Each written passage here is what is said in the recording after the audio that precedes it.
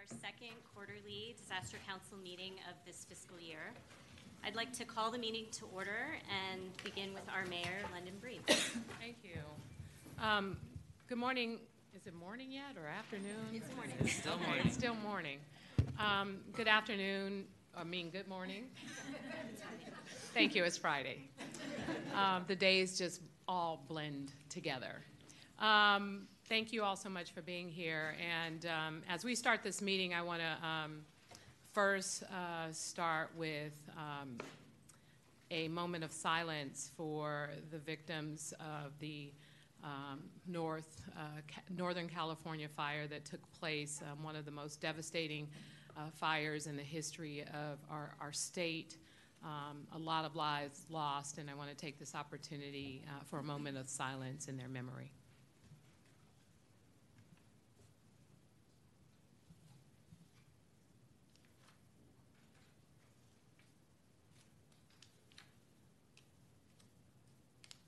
Thank you. And again, thank you all so much for being here at this quarterly meeting. I know that it's a meeting that is not necessarily regularly attended by the mayor, but I felt it was really important for me to begin to set the tone for what we need to do in our city to address many of the challenges that are unanticipated. Here in San Francisco, we are used to earthquakes. We know that it's not a matter of if, but when, and so a lot of resources and policy decisions have been invested in preparing our city for what's to come.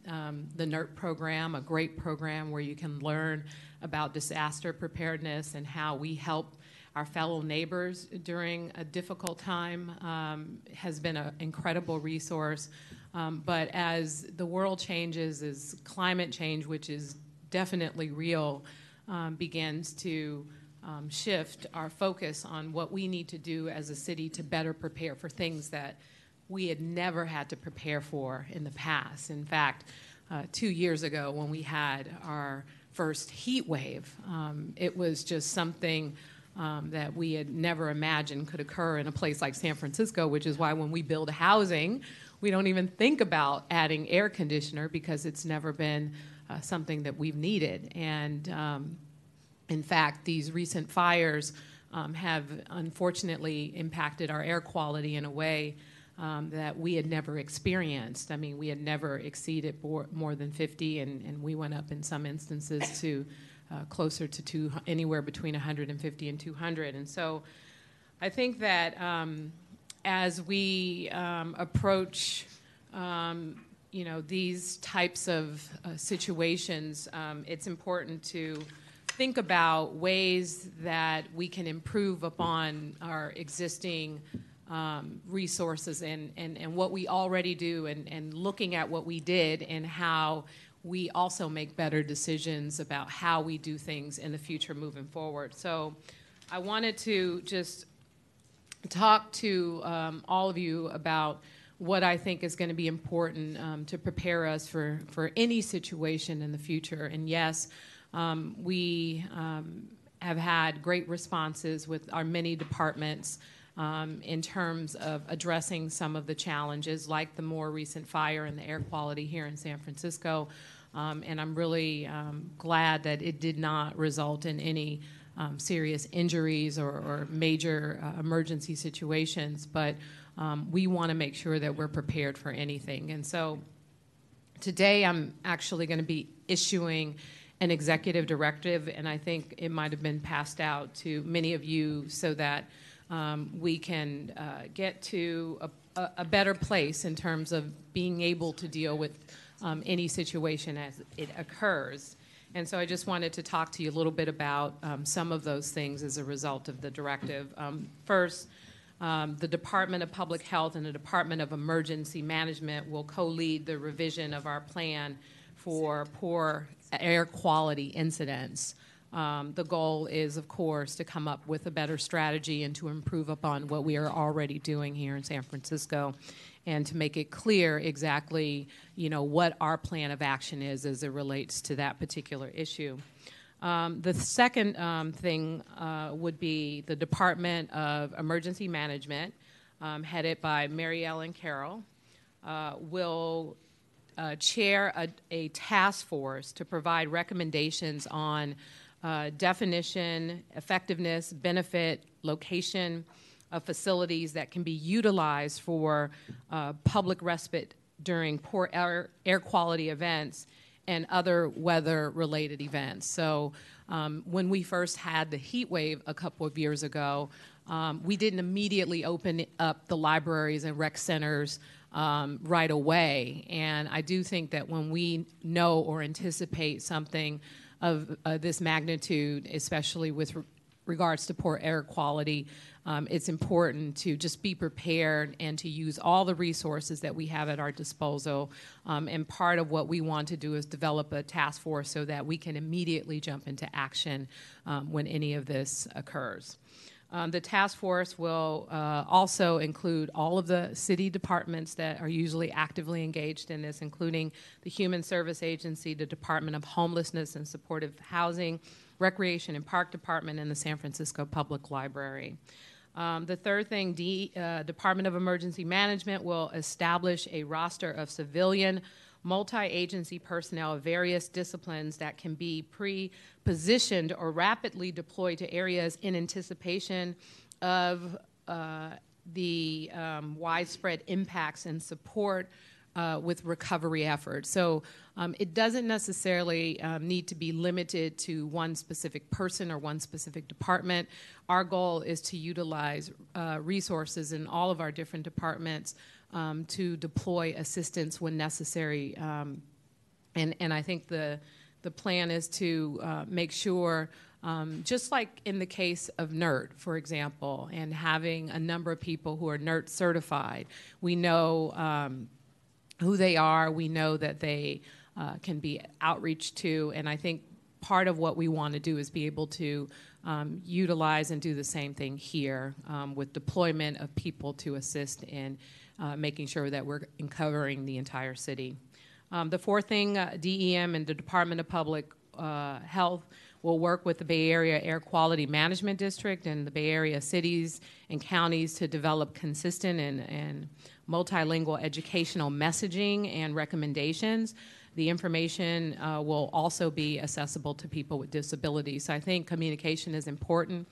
In fact, during this last situation with the fire, we used a number of different methods to communicate to people to basically stay indoors, which was the best option we had available in terms of trying to keep people safe and healthy during that difficult time. And we want to make sure that others who may not necessarily understand the English messages, that we're providing it in multiple language to reach out to that community, as well as those individuals with disabilities and our senior community. So we want to improve upon our communication strategies. The fact is, we all know that not everyone is on the internet, and not everyone is on Twitter, and not everyone is using social media. So I want to make sure that we are reaching out to many of our vulnerable populations, especially during a situation that could impact their health. So our city plans and prepares for emergencies year-round with workshops and trainings and other things that we do. And I think it's going to be important to make sure that we are not only prepared as leaders of this city, but we need to make sure that the people who work in our departments are prepared, that we are working to provide preparedness in our different departments with the employees of the city. We are outreaching to members of the public and encouraging them to potentially participate in our NERT programs and things that we offer, because ultimately, if there is a major disaster here in San Francisco, we are not going to necessarily have the amount of personnel that we need to cover the entire city, which means we're all going to have to look out for one another. We all are going to have to be prepared and roll up our sleeves and really do what's necessary to make sure that, especially if there is a major earthquake in our city, that we're taking care of one another. And so we have work to do, and I'm excited about the opportunities that are before us. We have a chance that while there isn't a situation that is occurring as we speak, we have a chance to be prepared for anything. A natural disaster, a fire that impacts air quality, a heat wave, or anything of that nature. And I hope we never get to a point where we have to deal with a snowstorm, since it never snows in San Francisco.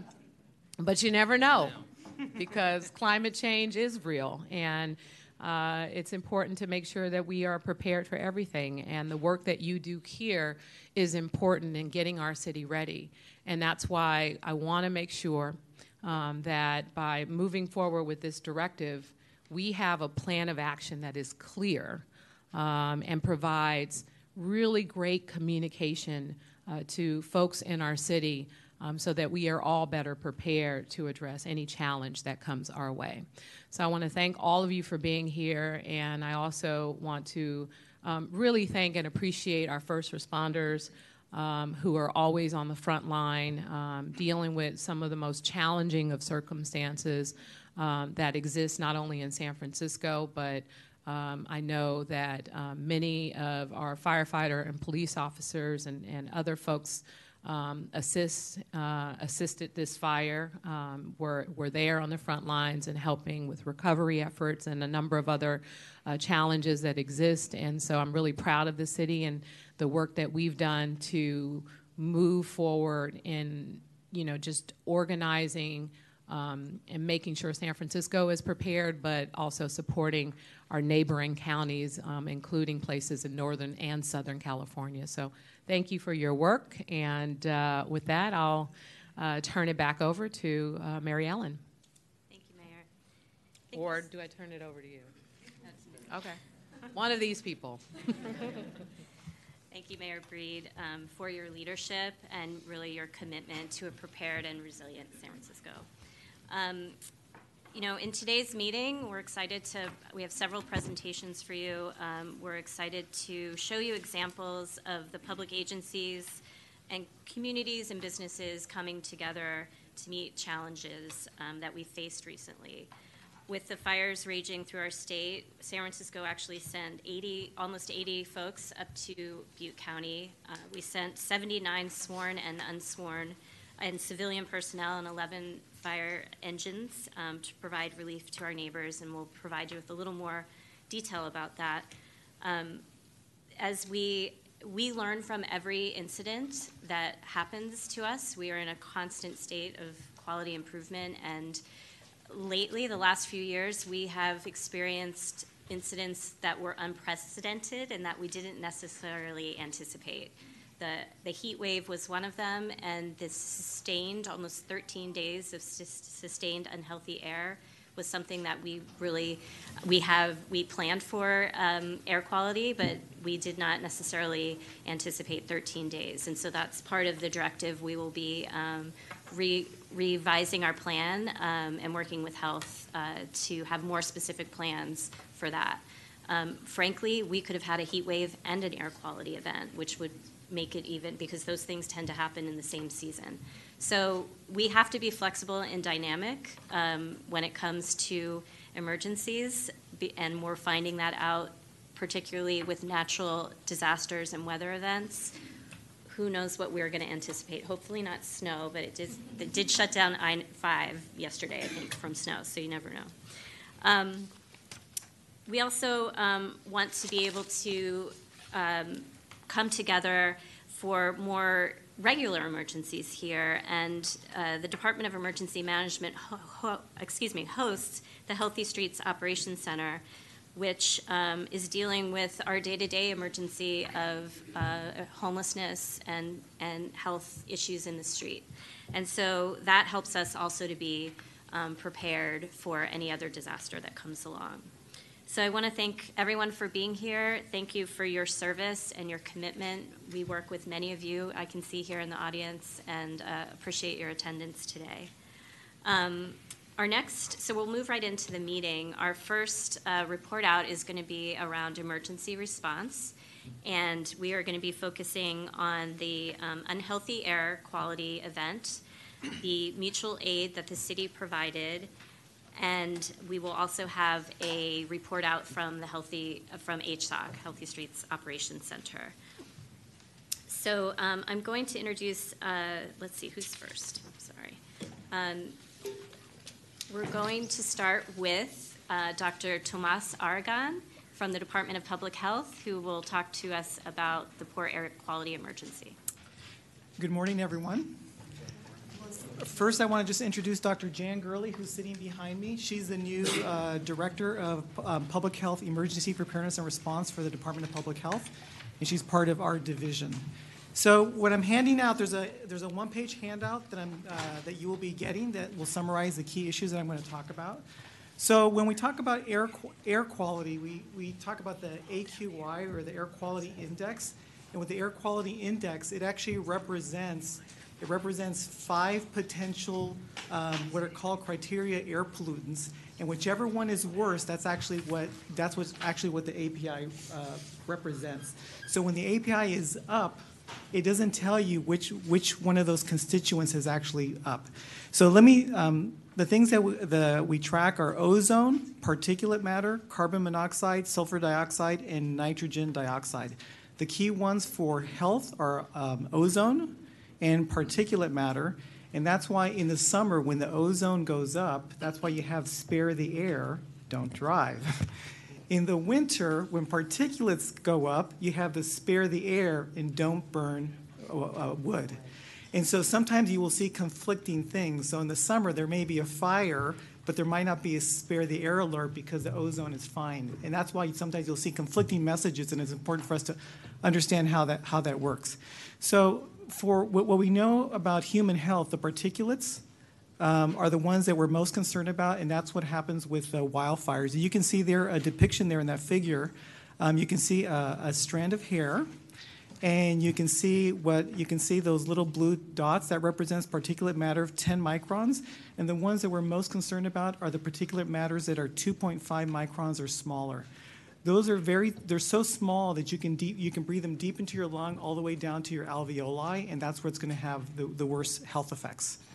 And so that's a good depiction of that. The second thing to notice here is if you go down to the graph, this actually represents our air quality index over 2017 and 2018 from July 1st to July 30th.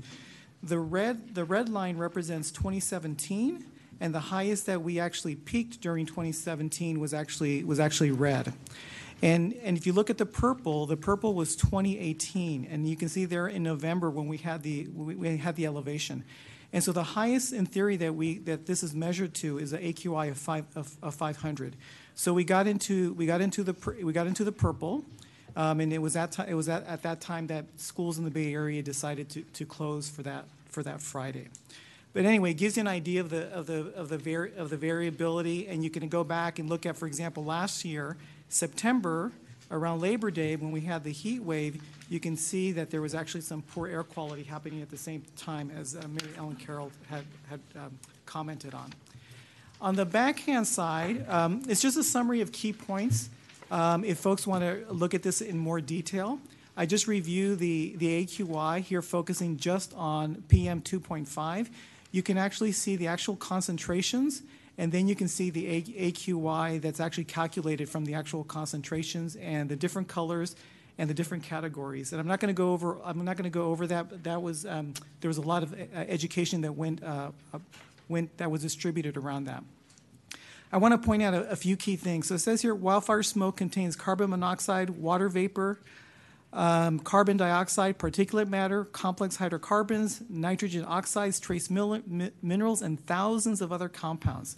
So wood smoke contains many of the same toxicants and carcinogenic substances that's in cigarette smoke, including benzene, benzopyrene, and these other chemicals.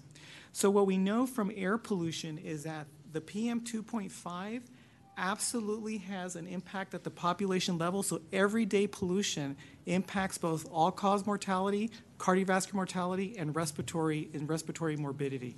That's sort of the baseline. We know that from around the world. Wildfires is a little bit different. In wildfires, what they're seeing is that slight upticks in all-cause mortality, respiratory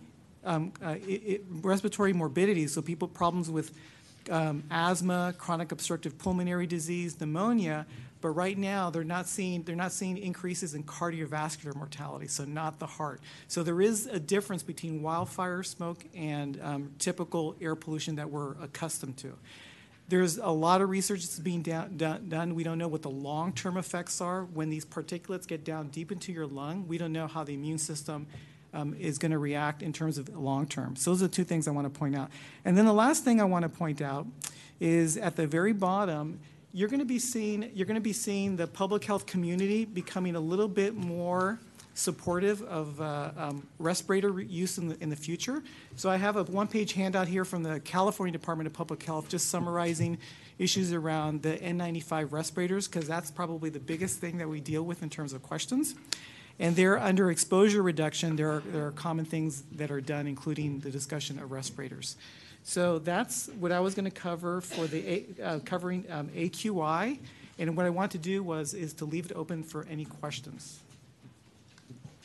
Dr. Aragon, I wanted to ask you to talk a little bit about, just really some of the details around the mask and Okay. what the mask actually do to help people, and also what they could potentially do to harm people who, some of the things that you discussed when we had our press conference. Okay. Just because, and also, I'd like us to just really try and help educate the public on the use of masks as it relates to poor air quality for the purposes of making sure that everyone understands the details around that. Okay. So one of the first things we want to learn is that in the future, we're all going to call them respirators because people confuse them with masks. They confuse them with surgical masks. And so they're called respirators because what you're trying to do is you're trying to filter air through the respirator. And to do that, you have to have a tight fit on your face.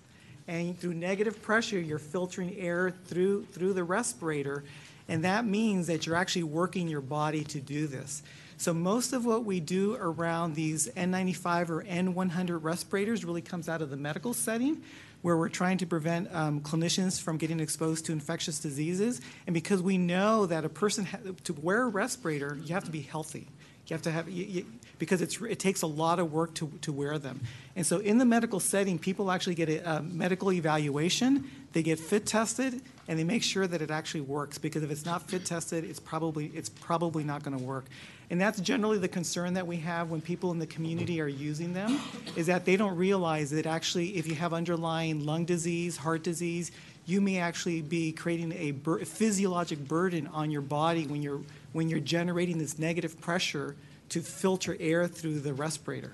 And so that's why people need to know. And one of the bottom line messages that we sort of realized is that people are going to use them.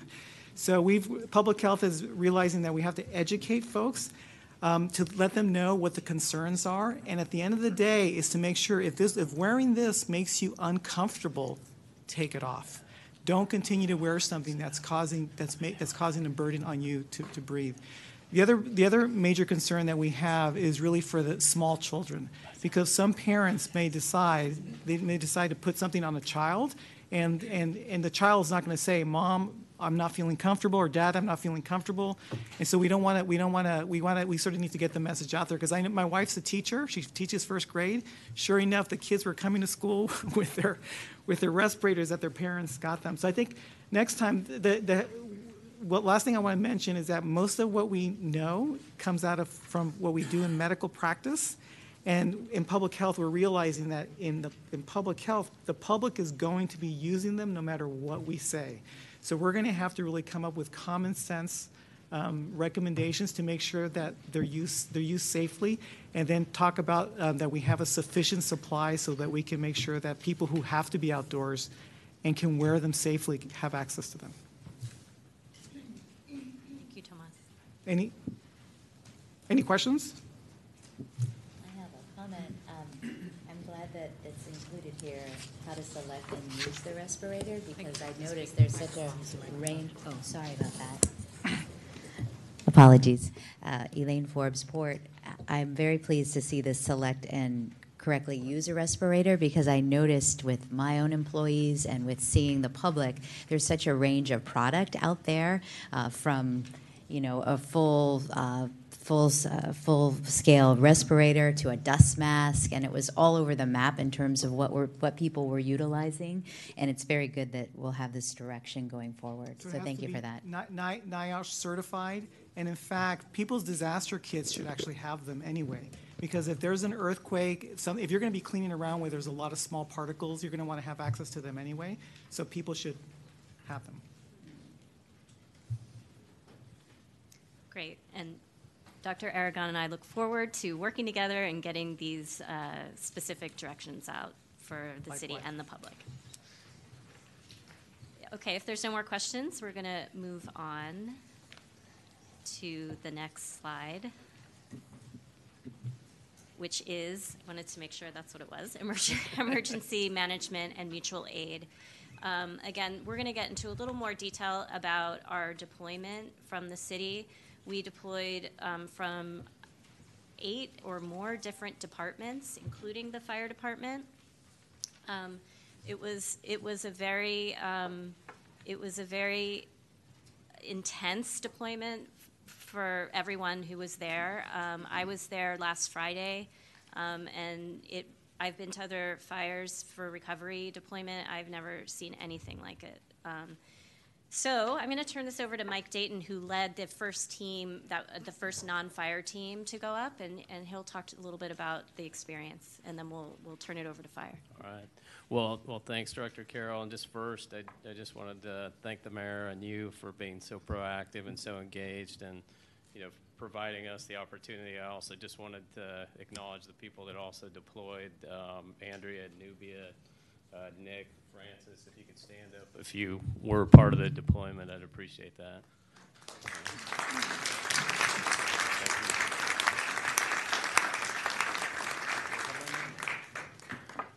And Chief Cochran, do you mind if you talk about the fire mutual aid first, and then I'll go into the EOC? Sure. Thanks, yeah, Chief. Good morning. Mike Cochran, Homeland Security, San Francisco Fire. San Francisco Fire Department sent a large amount of resources. We're a unique department that we have that many personnel. Total of 39 personnel, 9 engines, 3 strike team leaders. That deployment ranged from 10 to 15 days. Unfortunately for our members, a lot of it was recovery, which we do, but not at that level. So the Chief of Department is also offering debriefings for our members, but our members performed valiantly, and we were happy to assist. All right. Well, thank you, Chief.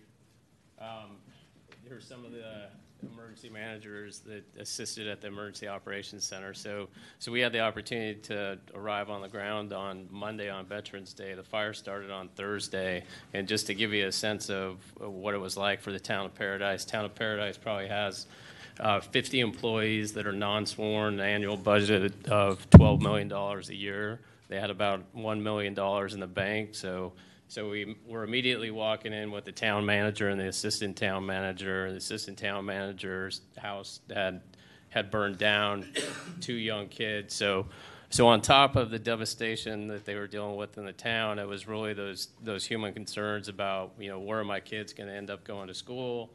I haven't heard back from my insurance company. How are we ever going to rebuild of a town that's just been, basically 95% of the town had been destroyed by the fire.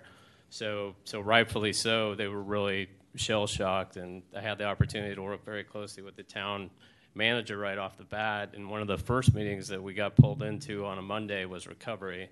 So that was one of the big takeaways for me is recovery is going to happen immediately. They're not going to wait for us to start. And when I say they, it's the California Office of Emergency Services and FEMA. Those recovery task forces start right away immediately after an event of this magnitude. So the more pre-planning, and I'm glad we're working so closely with Brian and Jennifer and their group on the recovery framework, but that's really going to behoove our recovery and get us, not distract us in the response phase, because there were still, even though the fire had burned through Paradise, in almost one day on Thursday, and we were there on Monday, there was still risk of trees falling down. There was utility crews on the ground. And so the second biggest takeaway I had was just the massive amount of mutual aid that is going to be required here. And I know I've sounded like a broken record to our team on mutual aid, but they had over 4,000 local firefighters that responded to this event. They had over upwards of 3,000 utility workers, the majority being PG&E, but also Comcast and AT&T. Traditionally on these large-scale fires like this, it's the CAL FIRE incident management team that really organizes the incident command post and starts focusing in on the repopulation efforts and making sure that the utility restoration work is in alignment with the incident commander. So those are issues we'll have to plan for as well, and we do. So we're going to be emphasizing those in our training and exercise programs. You'll see a lot of that as the build-up to Upper Center and also to Fleet Week. And the other big takeaway for me was just public information. Literally, the one IT person at the town of Paradise had to flee town hall by ripping the server out of the wall, so they didn't have access to their own email system for nearly a week, so they had no way to communicate with the public. So when Francis arrived from our team and joined a great team from Sonoma and Santa Rosa, but they really were able to get public information out very quickly and establish emails or alternative emails for the town. But right away, you saw issues pop up with temporary shelters. I mean, you had a lot of goodwill in the community. Some of it, it may have been a little bit misdirected, where they set up a shelter at the Walmart and encouraged anybody with skills and, a warm heart to come down and help out. That really wasn't part of the coordinating sheltering effort that should take place or will take place here. And then the last takeaway is the Disaster Recovery Center. When we were there on Monday, the president hadn't, declared it a major disaster declaration, and the key point there is once the president declares a major disaster, then that frees up FEMA to participate in a local recovery center. So that the timing of that is actually very tangible benefit for the citizens that will need to apply for FEMA assistance. So that was one of our first priorities. But again, as Director Carroll said, we were essentially the EOC, the 4 team members that got up there for the first week, and kind of just calming reassurance. But with that, I'll turn it over to a video that we have for Director Carroll's visit there.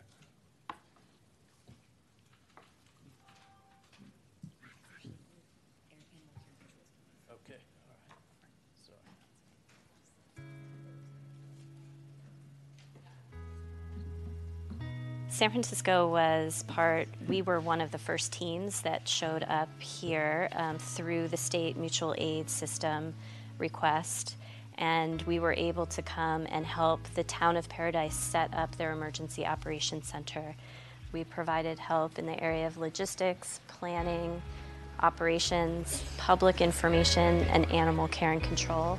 All of these areas are ones that are really very much needed in the beginning of the response and continue to be. The entire town of Paradise was affected by this tragedy, and many of the employees for the town had lost everything. They were still coming to work, but for us to be able to come and help them set up the structure that they would need for response was, I think, a critical response that was very helpful to the town.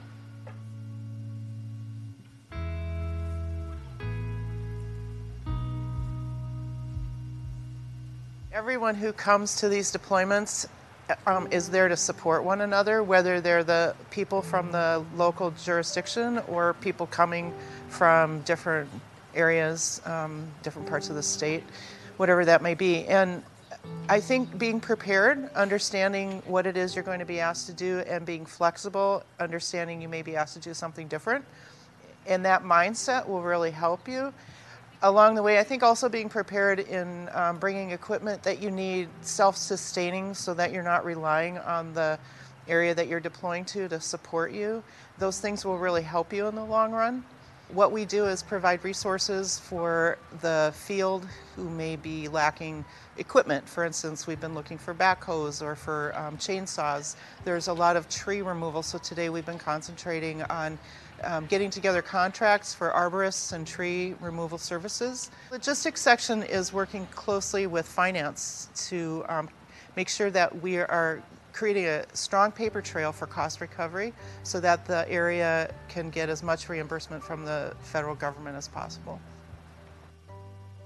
When San Francisco provides mutual aid, we provide important humanitarian assistance to our neighbors and other jurisdictions within the state. We learned so much as a city, but also individually. It really builds our capacity to respond every time we send a staff person out. I'm really pleased that we were able to send employees from the Department of Emergency Management, the General Services Agency, Animal Care and Control, the Public Utilities Commission, and of course our firefighters who have been here from the start. There's few disasters that any jurisdiction can really handle on their own, and certainly nothing like the scope of what we're seeing here. So I can't stress enough how important it is for us to be prepared and available to deploy to help our neighbors throughout the state when it's needed. To the communities that have been affected here, the City of Paradise, the entire County of Butte, you should just know that the City of San Francisco is with you, and we'll do whatever we can to support. And as I saw today, the state and feds, FEMA, everybody is here. This is a beautiful place, even surrounded by ashes, and we have such a sense of how strong this community is, and just know that we're with you.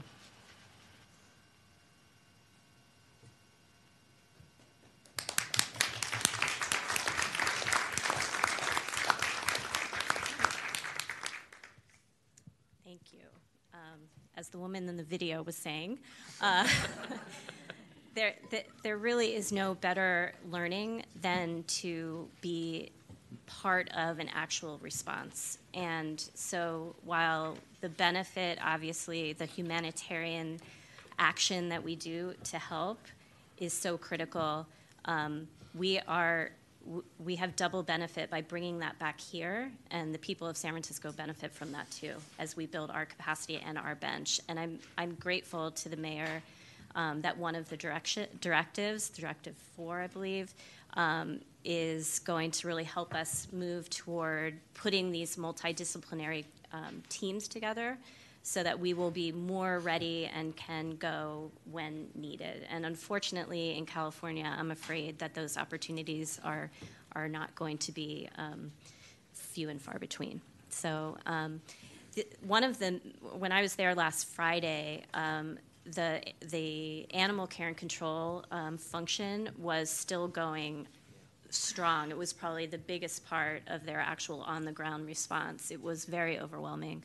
And so we have Diana here today from Animal Care and Control who deployed, and she's going to speak to us a little bit about that. So can you hear me if I just No, I think you need to use a mic for that. come over?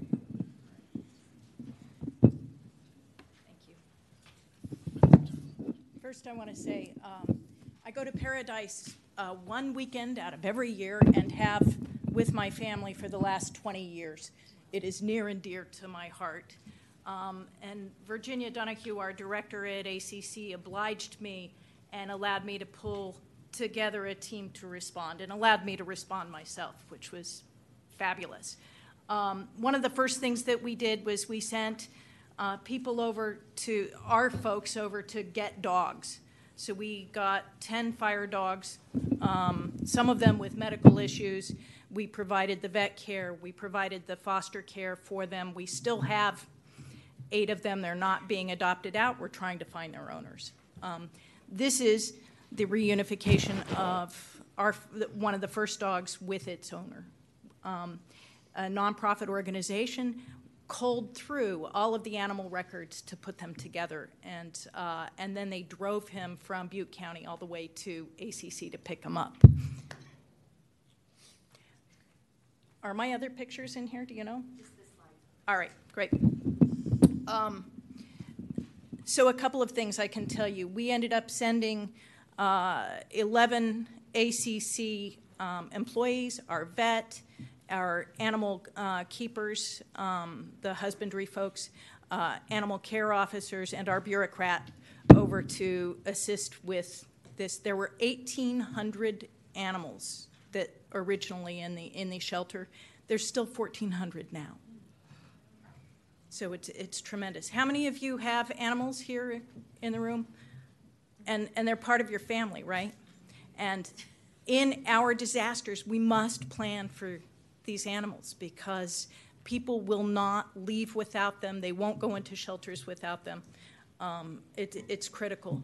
And it's chaotic, it's difficult. We put up in Butte County, we created the shelter space that is there for those 1,800 animals out of nothing.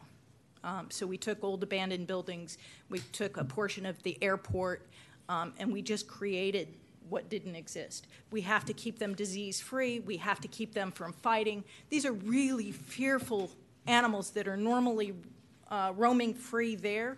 Of the animals that we took in, only one of them was fixed. Really? Yes. It's a different world. It's the country. Yeah. It's the country in a different mindset than necessarily ours. So we have to go in and we have to be flexible and we have to figure out how to make it work. We've learned a ton from these experiences and the recent fires for San Francisco in terms of how it is we'll work with animals in our own shelters. Great. Thank you so much. Thanks, Diana. Our next agenda item is number 4 around emergency preparedness, where we were going to give the Fleet Week report. Yes. Oh, I'm sorry. Where's Commander Lazar? Thank you.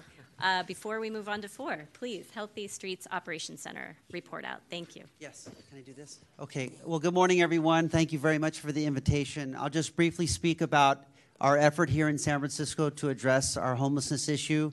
Back in January, we opened up the Healthy Streets Operations Center with the thought being that instead of a conference call or a meeting every other day, why don't we all get in the same room and set up an emergency command post type atmosphere at the Department of Emergency Management. Thank you for hosting all these months, along with the Department of Public Health, the Department of Public Works, the Department of Homelessness and Supportive Housing, 311, the Controller's Office. We recently added Rec and Park. Thank you very much. MTA, soon to be a partner, in the Sheriff's Department, with really that collaborative spirit in terms of thinking through minute by minute, hour by hour, how we're going to deal at first with the encampments. As you may know, we had around 1,200 encampments in San Francisco 2 years ago. So how do we chip away at that? And so for the last year, we've been chipping away at that. Those numbers are below 400 at this point. And then the collaborative effort of really getting people into the navigation center, having HOT respond out with us as a team effort to get people into shelter and other services, and really to take 311, the great work that's done by 311, and streamline all those 1,500 calls per week into one lane, onto one screen at the Healthy Streets Operations Center.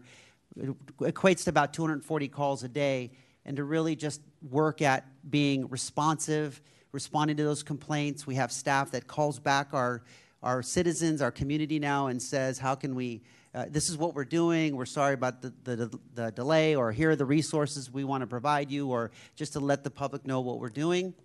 And so that work on encampments has evolved, and now in the last couple months, and I must back up and say that we started out 7 to 3, Monday through Friday, thanks to our mayor, our chief, and our acting assistant chief, Mike Redman, who's here today. We expanded in July, where we're now 7 days a week, 7 a.m. to 11 p.m., where we're staffed and monitoring calls citywide and being proactive. But this has evolved now into really dealing with individuals, mental illness and substance abuse individuals. And so we went from HSOC, and now we have a component of that we call HSIP, the Healthy Streets Intervention Program, where police officers in partnership with public health and the HOT team are driving around the city looking for drug-addicted individuals and getting them into a police car or into a vehicle and taking them to the adult probation cask or TAP or DOOR or sobering center, et cetera. And that's really taking it to a whole new level. So we're excited. We're almost 1 year into this, and it continues to evolve. We continue to think about how we can do things better. To Director Carroll's point, you know, if for some, under some unforeseen circumstance, there is a disaster, we already have a command post stood up 7 days a week that just basically can convert into that disaster, you know, command post. So we're happy about that. And then the last thing I'd like to say is that a lot of agencies, a little bragging point, a lot of agencies throughout the country have inquired about what we're doing here in San Francisco. We have a fairly large contingent from Los Angeles coming up on December 17th. They want to replicate what we're doing in San Francisco down there. So we as a city have a lot to be proud of, and I look forward to reporting out a year from now on future successes of HSOC. So thank you very much. Thank you, Commander Lazar, and thank you for your leadership at the HSOC. So now we will move on to number 4. We were planning to report out on Fleet Week, but I would like to call for a motion to defer that Fleet Week report just due to time until the March 2019 Disaster Council meeting. We thought it was important to focus on the actual responses that we've had over the last few months. So moved. thank you. Second. All in favor? Thank you. Moving on, number 5, I'm going to turn this over to Department of Technology to present on priority networks testing. And we've got Nina and Michelle. Yes, please use the mic.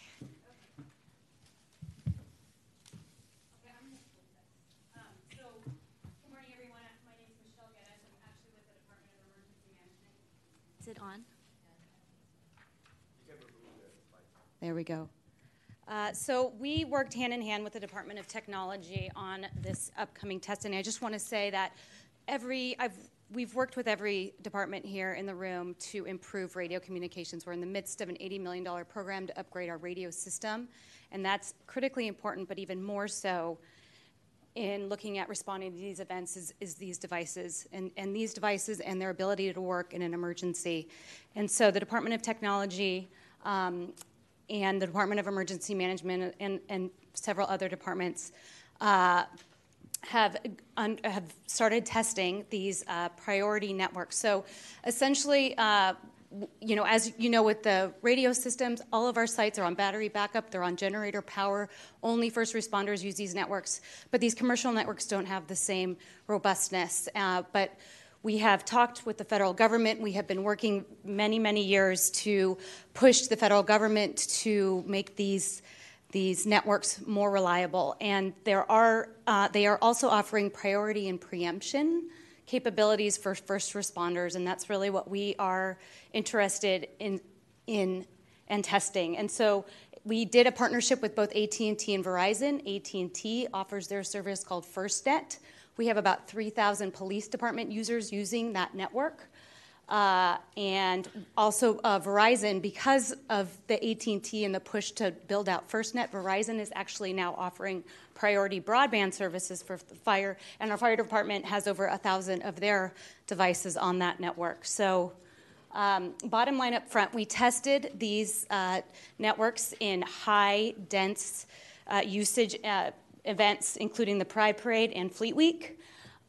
We've seen that we need to continue to work with our partners in the carrier space to improve these networks. And I'm going to let actually Nina dive into some of those testing results. Great, thanks.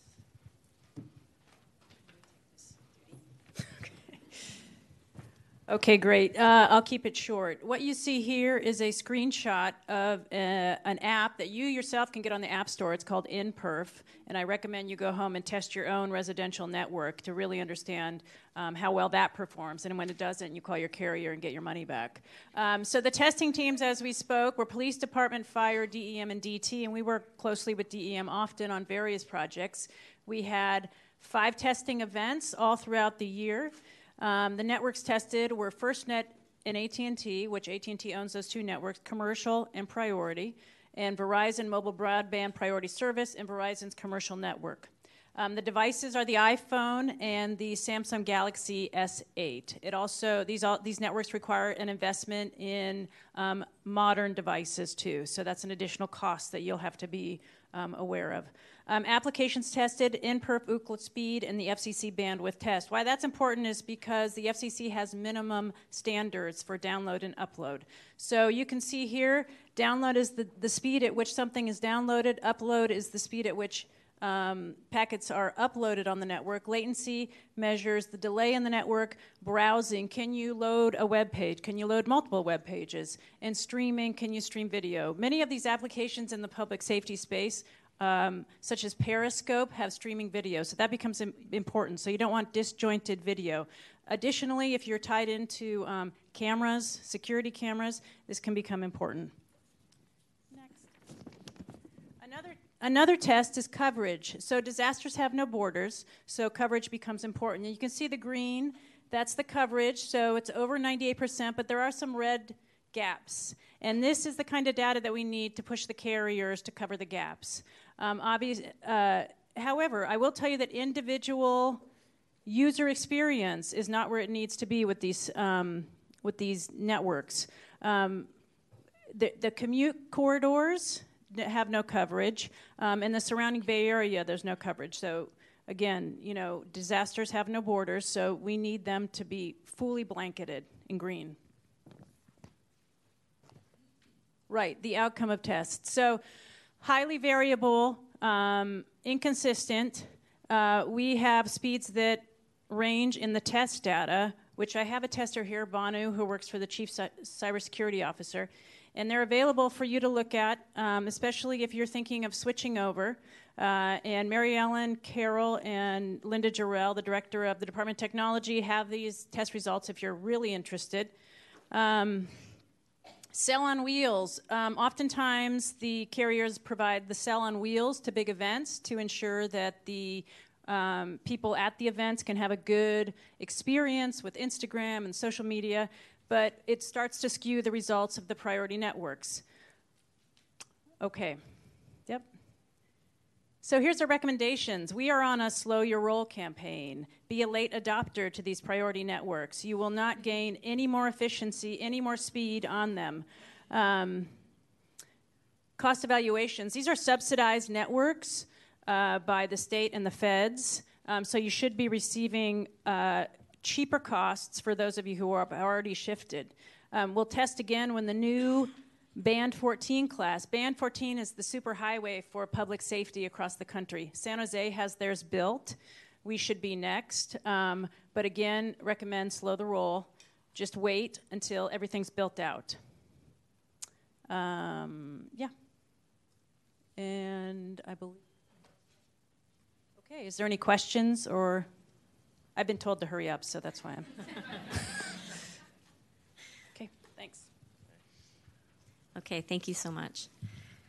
We're going to go on to item number 6, resilient. Oh, yes.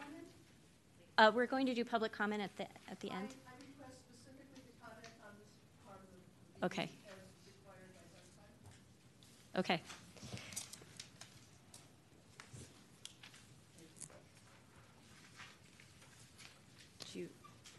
You have time? You ready? Okay. Thank you very much. Good morning, I'm Nancy Werfel. At your June 15th meeting, I brought to the Council's attention that there was no comprehensive plan and no timeline for extending the original auxiliary water system supply to all the existing residential neighborhoods that are currently underserved. I also asked that you commit to prioritizing this infrastructure for completion, but I do not see any evidence that anyone in the Council has actually understood that we need unlimited water supplies to fight post-earthquake fires and is willing to ensure that we have an unlimited water supply citywide. Items 3, 4, and 5 on your agenda that we've just heard are to report on emergency response, preparedness, and planning. In my opinions, there's no greater emergency to San Francisco than a major earthquake, and there is no greater need than putting out the post-earthquake fires.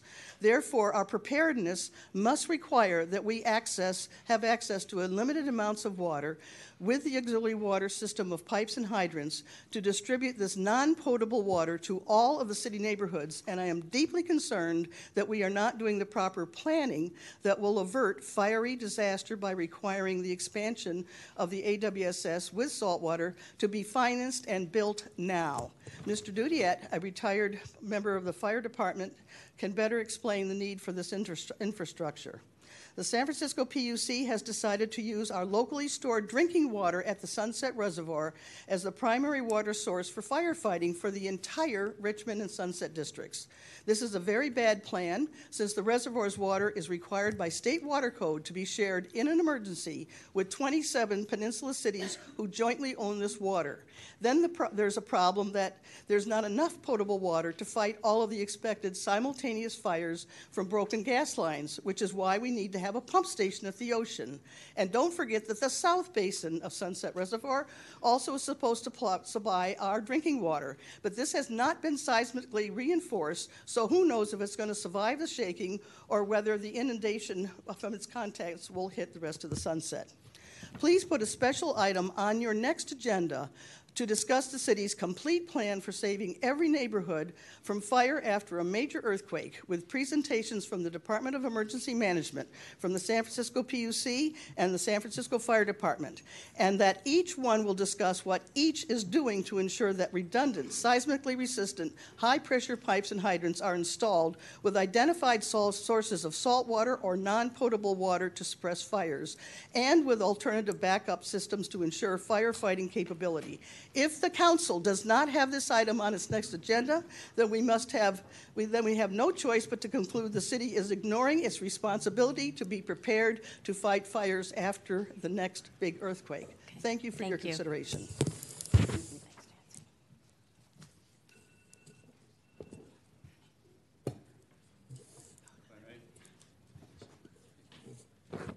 Good morning. My name is Tom Dudier. I'm a retired Assistant Deputy Chief from the San Francisco Fire Department. I have 39 years of public service with the City of San Francisco. Situated directly above the junction of the North American and Pacific tectonic plates, San Francisco is resting on a seismic time bomb. As members of the Disaster Council, you must be aware that up to 80% of the destruction following the next Great Bay Area earthquake will be caused by the firestorms that will develop in the absence of adequate emergency water supplies for firefighting. Since assuming responsibility for the city's auxiliary water supply hydrant system from the SFFD in 2010, the SFPUC has taken a dangerous path in promoting the use of our supply of drinking water to fight post-earthquake fires, instead of using the inexhaustible supply of seawater, which this high-pressure hydrant system currently uses and which is readily available on 3 sides of the city. Contrary to what the PUC has stated, our limited supply of drinking water will be inadequate for fighting the firestorms that will occur in our 15 currently unprotected neighborhoods. It is not commonly known, although Ms. Werfel just alerted you to this, that of the 79% of all the city's drinking water that is stored in the 3 terminal reservoirs, the state water code mandates that during a regional disaster, as much as 2/3 of it will have to be, quote, shared equitably with the 27 peninsula cities that are our wholesale water customers. It is of the greatest importance that the members of the Disaster Council understand that following the next big earthquake, the only thing that will save San Francisco from once again being destroyed by firestorms will be our unlimited supply of seawater and a high-pressure hydrant system extended to all neighborhoods of the city. Nothing that the SFPUC is currently willing to provide will enable the SFFD to successfully combat post-earthquake fires and save the city, its residents, and by the way, the pension of every city employee from destruction. Yes, please don't forget that if the city's tax base is destroyed, our pensions will be gone as well, and that includes mine. Thank you. Thank you.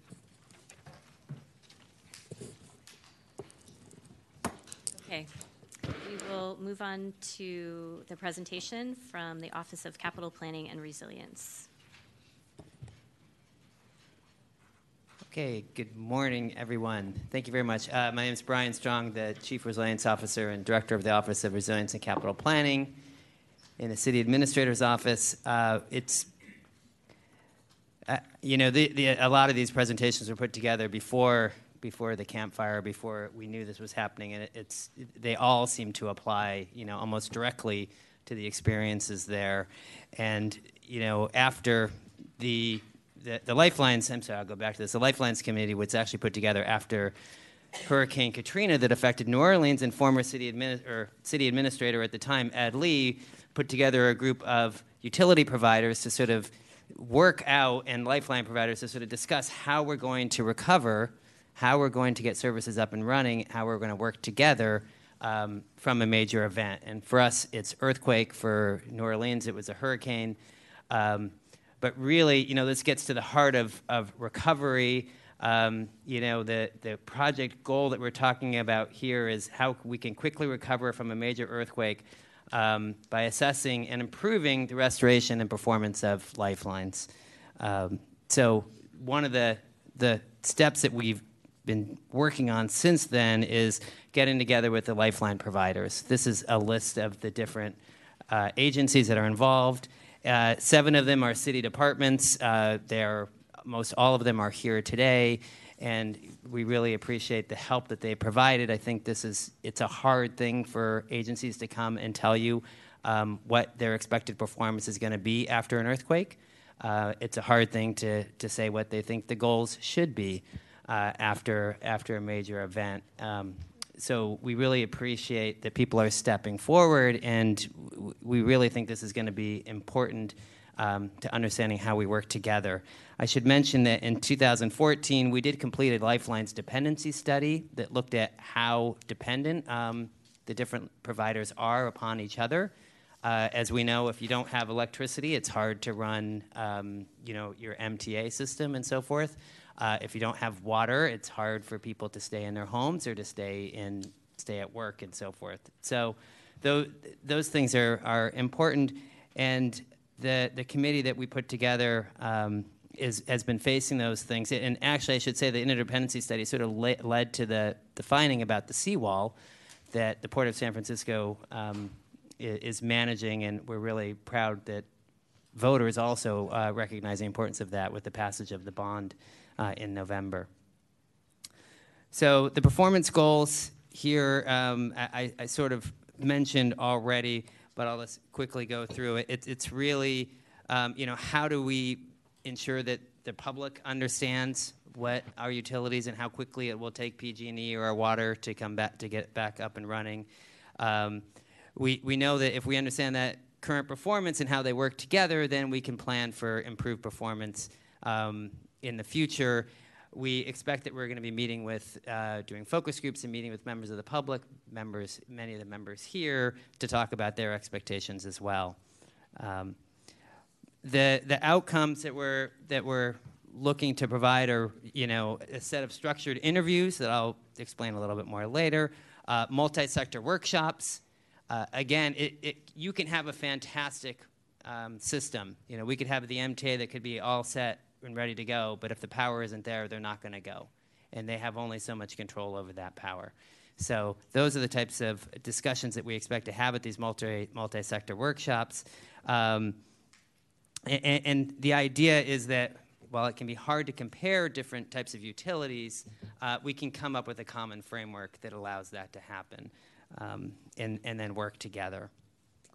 So some of the additional outcomes are, looking at, hard and soft strategies, thinking about infrastructure as well as processes and systems, policies that the city has and so forth, or that the different utility providers have, and a pretty, what we're striving for is a detailed implementation plan that we can take, and it can be incorporated into the city's 10-year capital plan, into our emergency response plan and those other tools.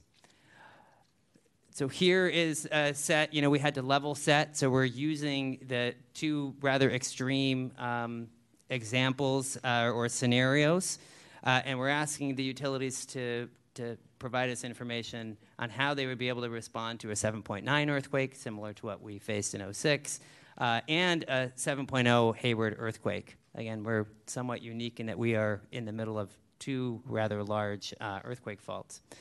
So there's a fair amount of information on both of these scenarios, which we believe gave us, a little bit of a head start in moving this forward. The approach, some of you may remember, Spur in 2009 did their report on a resilient city that set out performance targets. They actually listed performance targets for utilities. The National Institute of Science and Technology, NIST, followed that up and have put out some of their own performance expectations for utilities, housing, and other types of infrastructure. And then the University of British Columbia, actually up in Vancouver, has put together sort of a framework that we're using, which again enables us to sort of compare different utilities through a structured interview process. So we've done all 15 of those interviews have happened over the past 6 months. And what's coming from that are restoration timelines, and they're going to look something like this, where the blue line is the current performance, the yellow line is the goal, and how do we, we recognize it's going to be somewhat of a simplification of these complex systems, but we'll have narrative that goes with it. And by doing that, we'll be able to develop a plan. Here's another example of how you sort of take the structured interview information, and then you take sector information, on how much we know about, for instance, fire following an earthquake, and we layer those two together to produce the report and the recommendations. So the timeline is here. The green bar there at the top is the cross-sector workshop. We welcome questions that people may have. This is going to be primarily a place for people to be able to have comfortable conversations about their different systems and how they work together. Following that, we will be producing, an action plan, and the intent is that a year from today or so, we'll have an implementation plan that we can bring back to this committee with some specific recommendations on not just how our lifelines are performing, but how we can improve their performance. So with that, I will take any questions. Thank you, Brian. So we are going a little over our time frame here. The next agenda item is the opportunity for any Disaster Council member to make an announcement or comment as part of the roundtable. Do we have any takers? Yes. So the Department of Technology and the Department of Emergency Management went after some UASI grant funding. Mike.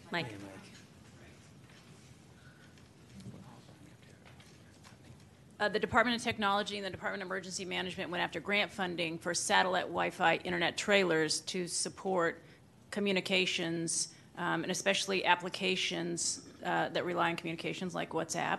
And we've received funding for that. So we're going to go, and that is multi-county. So we're going to figure out the governance structure, but the short of it is you'll hear more about these Wi-Fi satellite internet trailers and this new asset that we have to share among counties. Great, thanks, Nina. I just want to announce the executive directive that the mayor announced earlier this meeting. We didn't have copies earlier. I'll have copies right outside when you leave. Thank you. Anyone else? Next, we have general public comments. I have a card for one person who hasn't spoke yet, Colleen Kojima. Is she here? May I ask a question, or is it just a comment? It's a couple comments. It's a public comment. Go ahead. Yes, hi. Let me introduce myself. My name is Colleen Kojima, and I used to work at the San Francisco Public Defender's Office, and I had served on the evacuation committee there. My concern is if there is a catastrophic meltdown in the atmosphere above the planet, and we need to evacuate using like a space rocket or some type of, device like that, what department or who is the person that would handle this? Would it be the city or the California state? And the reason I'm asking is because I have a lot of concerns, regarding citizens aside from government workers being evacuated. Who would I really talk to would it be the Department of Emergency Services within the city, or would it be within the state, maybe the military or the governor's office? I'm a little curious about who would handle something like that. Well, the Department of Emergency Management, we own we have an evacuation plan our evacuation is scenario based, but I'm sure one of our staff could speak to you after the meeting and get a little more detail about what you're looking for. Any other public comment? So thanks everyone for hanging in a few extra minutes. Appreciate you being here.